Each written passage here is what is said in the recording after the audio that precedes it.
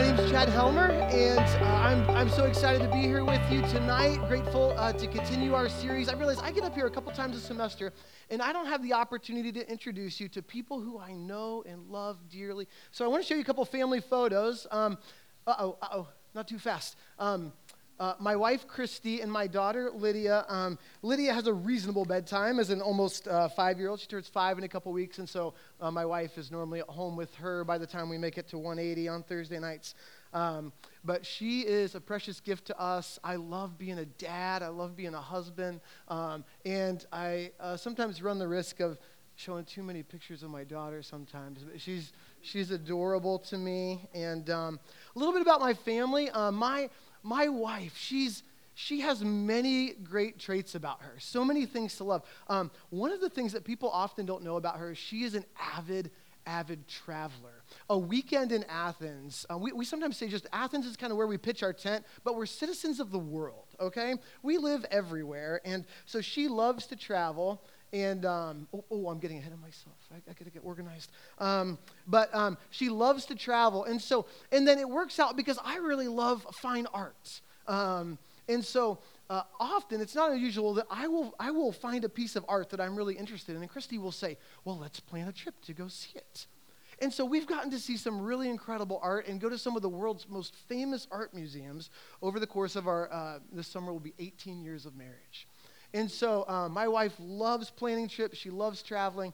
And so we've gotten to go to the Louvre in Paris, the Uffizi, and the Accademia in Florence, some of these incredible museums where you see some of these paintings from the great Renaissance masters. And, of course, I already spoiled the first one. So I can't remember, maybe in 2017 we were in Paris and got to see the Mona Lisa. Everyone realized it's much smaller than you realize. It's like this big.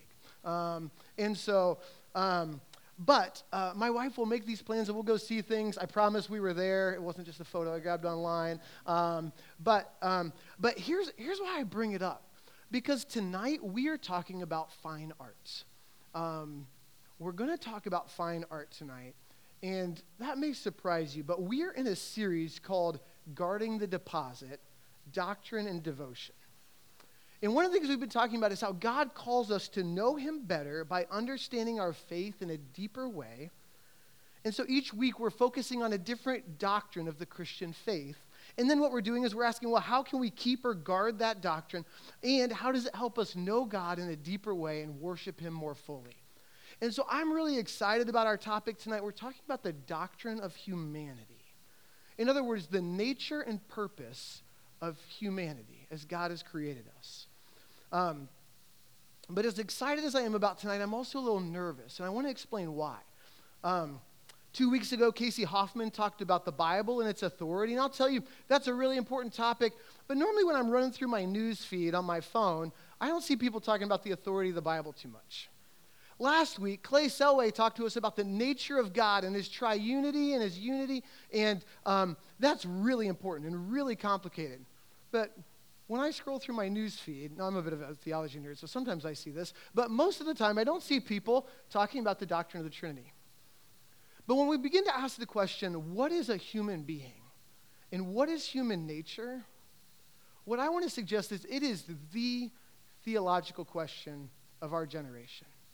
And so I'm a little nervous, and I want to just be honest about why, because much of what we talk about when we talk about being a human being, lingering in the background, inextricably wrapped up with it, are some of the most raging political questions of our day.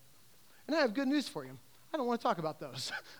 And you probably don't want me to talk about them either.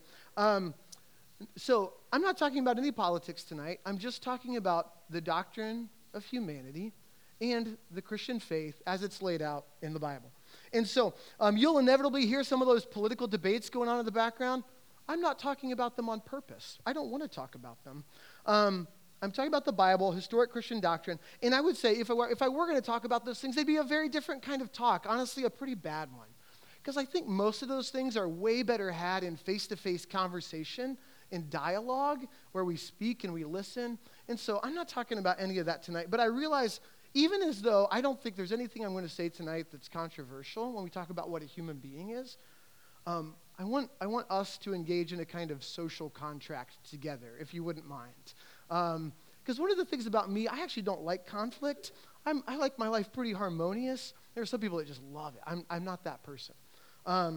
So my invitation would be is, even if I'm done tonight and you have questions or you're frustrated or you think I'm dead wrong about something, that's okay. But would you come talk to me afterwards? I'm really nice. I don't bite. My daughter thinks I'm really tender and sweet most of the time, okay? And so I would just invite you, have a conversation with me, okay? I wouldn't want to, my prayer all week has been that I wouldn't be misunderstood. So I want to pray and ask the Lord to bless our time, and then we're going to talk about what a human being is. Pretty straightforward. Father, we ask for your help. I need your help. Help me to speak clearly to my friends here tonight. Lord, I ask that you would give them ears to hear and make them attentive. I pray that they would hear clearly what I am saying and what I'm not saying. And Lord, I pray that even as we reflect on this really, really important doctrine, and even as the night ends somewhat unresolved and we anticipate next week, Lord, I pray that you would press upon us this incredible truth about what you say, about who we are and what we mean to you. Help us to understand that well tonight, I pray. In Jesus' name, amen. All right, there are really two pillars of the Christian doctrine of humanity, two main things. And if you remember these two things, I will tell you it makes an incredible amount of sense of the world that we live in. And the first one is this. It's that because men and women are created in the image of God, human beings are marked with an infinite dignity and worth and value.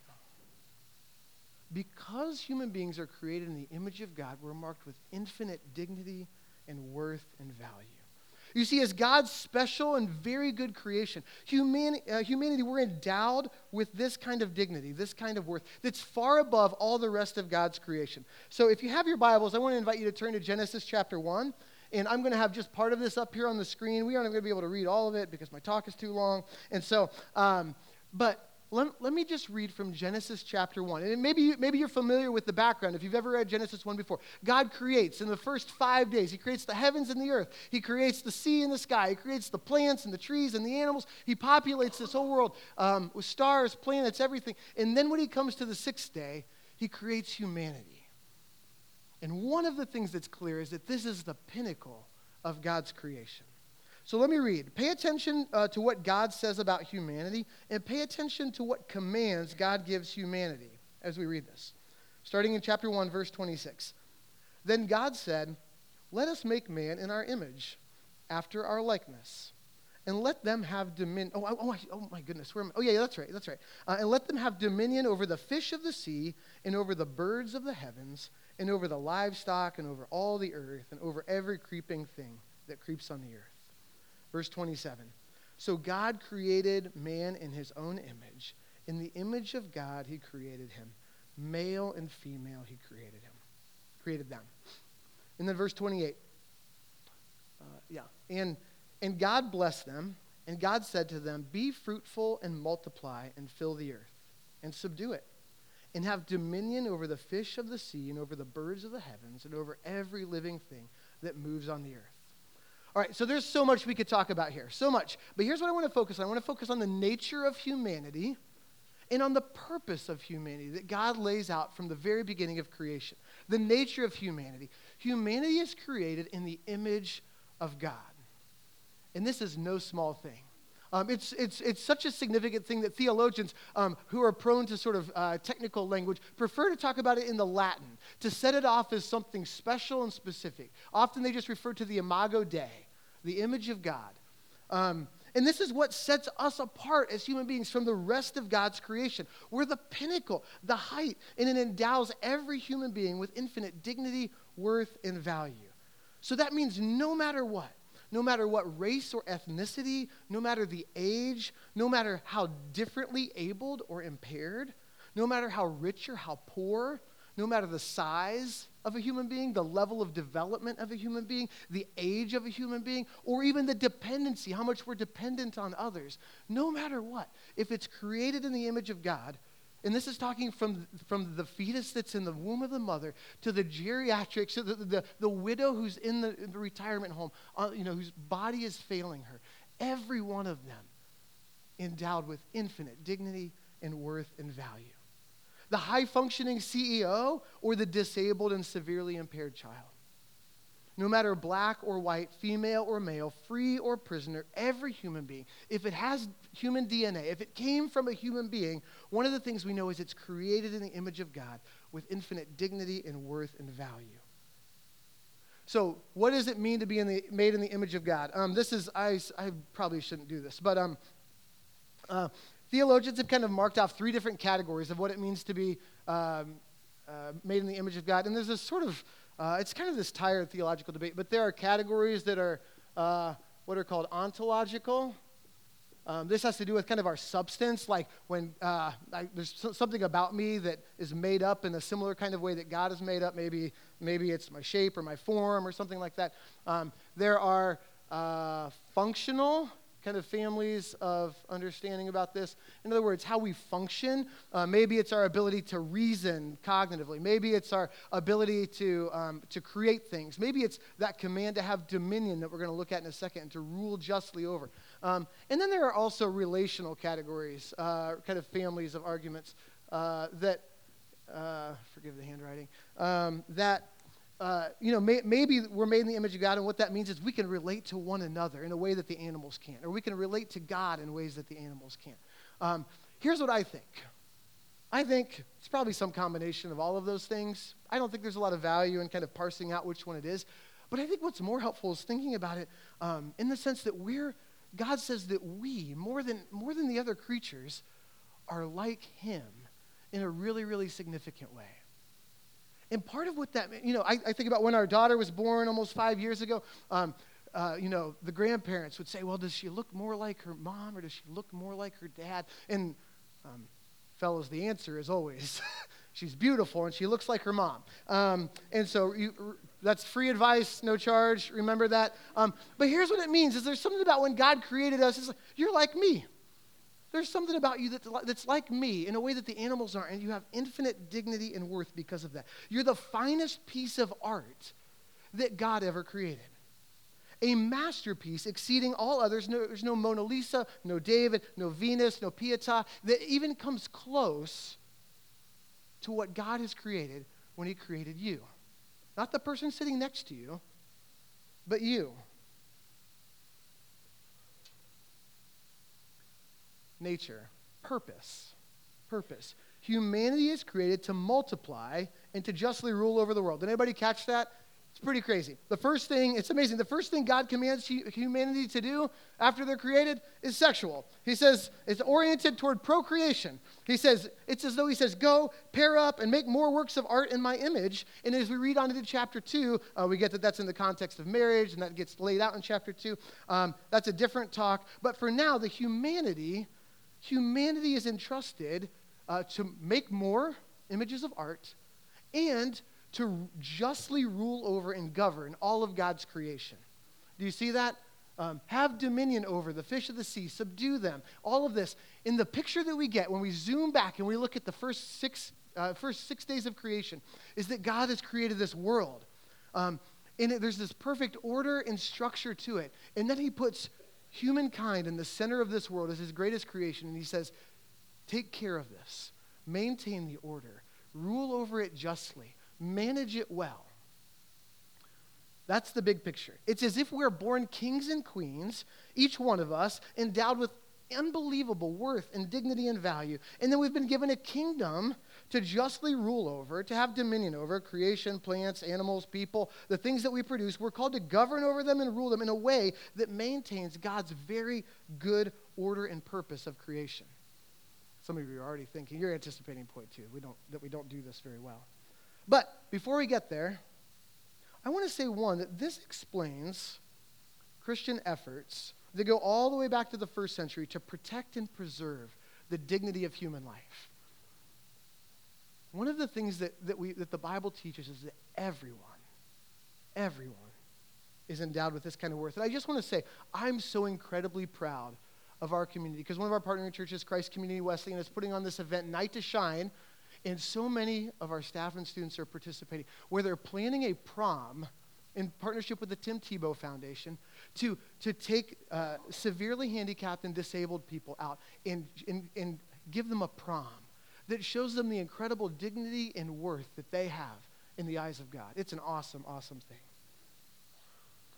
But the real question is, do you believe that it matters that you're created in the image of God? Do you believe that that you have that kind of worth, that you're a masterpiece, an incredible piece of art? Because here's what I think. Maybe you disagree with me, but I sometimes worry that we spend too much time thinking about how to express our identities artistically, as though we somehow get to create from the inside out who we are, as though we get to construct our identities ourselves. And I want to say that you may not realize how incredibly new and rare that is. Your grandparents, at least your great-grandparents for sure, maybe even your grandparents, that wouldn't make sense to them. It just wouldn't historically. It's very new. And the reality is instead of thinking about creating ourselves from the inside out, from trying to sort of form ourselves in a particular kind of way, I think part of what we need to do is to realize that profoundly, our most foundational identity is that we're made in the image of God. Not from the inside out, but but our identity is formed from the outside in. From outside space and time, God has declared us, created us and declared us in his image, worth infinite value and worth and dignity. You're already a piece of art. You're already a masterpiece. And when you start to think about my need to customize and tweak and put more art on, put more paint on rather, remember that you're already a piece of art, despite what mass media or other people would tell you. The other challenge here is when you think about other people, do you think of them as endowed with that same kind of dignity and worth? And the reality is most people would never say it out loud.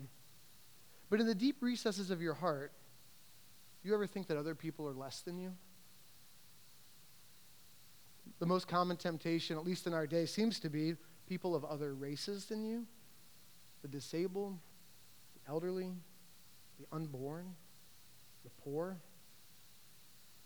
You see, if everyone shares infinite dignity, value, and worth that you enjoy, how should we treat other people? And the fascinating thing is when you look at some of Jesus' most memorable statements, Luke 6:31, the golden rule, do unto other people as you would have them do unto you, we find the foundation for that in the image of God. When Jesus tells other, he answers, what is the greatest commandment? To love God, and then he says the second is like it, to love your neighbor as yourself. That you owe other people the dignity and value and worth that God gives them. And even though we may not ever say it out loud, we're prone to think less of other people.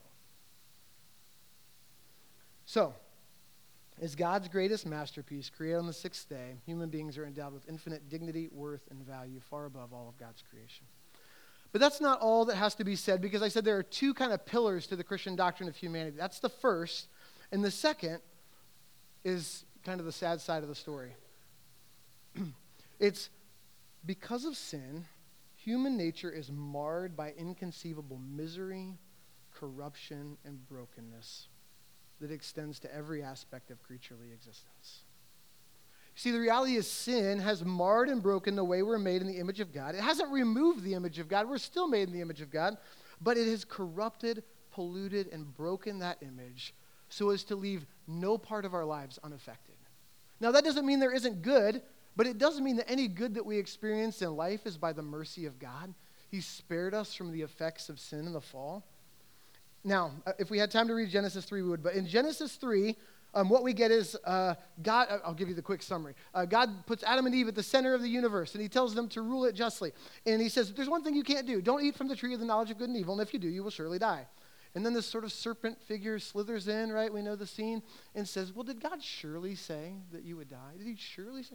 And so what happens is Adam and Eve both eat from the tree anyways, and in that moment, God's very good world, that ordered, structured cosmos, starts to come undone. Adam and Eve hide from God. They experience shame for the first time. God's word proves to be true. Everything then sort of starts to orient toward death and the final destiny of Adam and Eve and each one of us. Death's corrupting influence plays out really in three ways. And we don't have time to, I wish we had time to look at the passages for each of these, but I'll give you the quick version and a way to help you remember. What are the effects of the fall? Here's what it does. It does three things. First, it affects our horizontal relationships. And you can read this right in Genesis 3. My relationship with other people, their relationship with me, interpersonal relationships now become tainted by the fall. They become difficult. There's strife and enmity. Our vertical relationship downward, you could think of it. humanity's relationship with God's creation, with the earth, with the world that he's created, is now corrupted. And then the third way is our vertical relationship upward, that now because of sin, our relationship with God is fractured. We're now alienated from God, separated from God's special place. Now, again, that doesn't mean there can't be any good, but here's what the results are.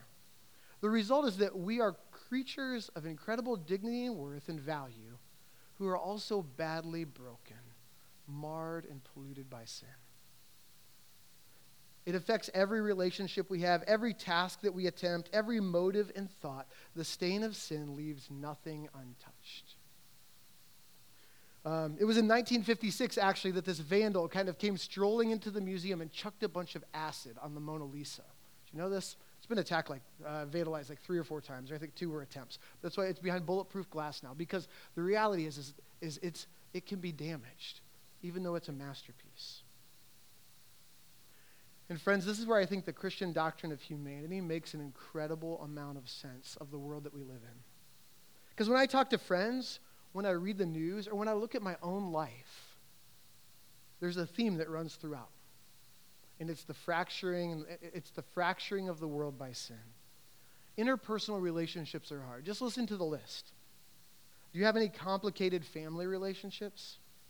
Has a miscommunication or a misunderstanding complicated friendship? Are there petty jealousies, rivalries, prejudices? Do men abuse and mistreat women? Do women exploit and manipulate men? Do friendships sometimes reach irreparable ends? Do spouses divorce? Children suffer? Do you know good people who just can't seem to work together? Is power abused? Does authority turn to control? Has sex, that first commandment that God gave, that human sexuality in general, has all of that become corrupted and abused, separated from its procreative ends that we see in the passage? Do your best intentions sometimes backfire or blow up on you? Friends, all interpersonal relationships are hard because of sin and the fall. What about our relationship with creation? It's tainted by the fall. Rather than stewarding and justly ruling over creation like God called us to, too often we turn against the good world that God has entrusted to us. And not only that, but God's good creation, just like he said it would, turns against us. Famine, flood, drought, fire, and even earthquake. Things that are contrary to that good order and good world that God established. And then what about our vertical relationship with God? Tainted by sin, alienated humanity from God. We no longer dwell in paradise. Because of sin, humanity is turned away from God, and in disobedience to an all-holy, all-perfect, all-loving God, we find ourselves as a human race cut off from that holiness, perfection, goodness, and love. I don't know about you, but that sounds an awful lot like the world that we live in. I feel that every day. And that's where all of us find ourselves, unspeakable dignity, value, and worth, but damaged nonetheless from the effects of sin and fall. So what do we do about the brokenness of the human nature? I have a couple of practical suggestions that I think are really important, and then there's going to be a bit of a cliffhanger to next week, okay? Practically speaking, first of all, the goal is not to look at the rest of the broken world and to condemn it and judge it. Rather, one, I think this invites us to be extraordinarily suspicious of ourselves, of our own sin, and our own mixed motives. Really, just so you know, I tell people this often. I don't think there is such a thing as a pure motive. Even when I go to do the very best thing I want, that I think is good and right, I can't help but wonder who sees me do it. How do I stack up next to somebody else? Well, I know that person isn't doing what I'm doing. I think pure motives actually don't exist this side of the fall. Second, I think each one of us needs to practice a ruthless moral self-examination where we ask ourselves, in what ways are sin and fall corrupting my relationships in ways that I don't even see or understand? And then thirdly, I would say allow the sin that you see and the brokenness of the world that you experience to remind you of your own deep-seated sinfulness and your desperate need for grace, mercy, and transformation. Jonathan Edwards, probably the most famous Puritan preacher in the United States, over the course of his lifetime, he wrote 70 resolutions, and they are challenging to read. I made it a part of my life every Sunday to read them for a little while. And so number 8, here's what he says, and I think about this often. He says, I'm resolved to act in all respects, both speaking and doing, as if nobody had been so vile as I, and as if I had committed the same sins or had the same infirmities or same failings as others. And then going on, resolved that I will let the knowledge of their failings promote nothing but shame in myself and prove only an occasion of my confessing my own sins and misery to God. Now that sounds heavy. But to conclude here, here's what I want to do. I want to point out these 2 different pillars of the Christian doctrine of humanity. Some of you are here tonight, and you desperately need to remember point number 1. You desperately need to know and deeply believe you are an incredible work of art. No matter what anyone tells you, no matter how you feel from one day to the next, no matter what kinds of things you were told as a child, no matter what mass media might make you think or feel about yourself that you don't measure up, one of the things this passage tells us is you are incredible. You are absolutely incredible, and there's nothing on the face of planet Earth that matters to God as much as you do. Some of you still don't believe it. Some of you have a really hard time believing it. But I'm telling you, it's right there in the text. You're created in the image of God with infinite value and worth. Some of you, maybe you don't have a hard time believing that about yourself, but it's someone else. Someone else you think less of you. You think less than yourself. And maybe you need to be reminded of that tonight. And then on the second point, some of you are here tonight and desperately need to learn, know, and believe number 2. Be weary of thinking too highly of ourselves. Be weary of comparing ourselves to other people. Remember that sin mars our very best intentions. And so the question becomes, do you use the brokenness of the world to remind you of your incredible need for grace, incredible need for the gospel, and what Jesus has done for you on the cross? You see, humanity is created with infinite dignity, worth, and value, but sin, both the sin of Adam and Eve as well as our own, is now the cause of brokenness, pain, misery, sadness, corruption, and death. And the reality is things fall apart. And where does that leave us? Well, that leaves next week, where Jason is going to come up here and talk to us about who Jesus is and what he's accomplished for us to make this mess right. Let me pray. Father, I pray that my friends here would know the incredible value and dignity and worth that they are to you. Lord, I thank you for Seth's testimony. Thank you for the way you delivered him and the way that you've since reminded of him of his value and worth to you. Father, I pray that each one of us here would know that incredible dignity and worth. And Father, I also pray that we would not be naive. That as we look around at the world, Lord, would you remind us of our desperate need for you, the brokenness that we see all around us. And would you move us to act, to right the world, to rule over it justly, to do what you've called us to do, and to be a community that loves Jesus and connects other people to him. And we pray this in his name. Amen. Thanks to our listeners for tuning in to this episode of the 180 Podcast, a production of Cru in Southeast Ohio. If you enjoyed this episode, please give it a like, a share, or leave an encouraging comment, and that will go a long way toward helping others hear about the podcast. The podcast isn't the only thing that we do. Whether you're a student living on campus or if you're still at home studying virtually, we'd encourage you to check us out on social media to hear more about what's going on. You can follow us on Instagram at Cru@OU, or to learn more about who we are and what we do, head over to our website, cru@ou.org. We'd encourage you, if you visit the site, to complete our involvement form to get more connected to all the things that are happening. Thanks for joining us. We look forward to seeing you next Thursday for another episode of the 180 Podcast.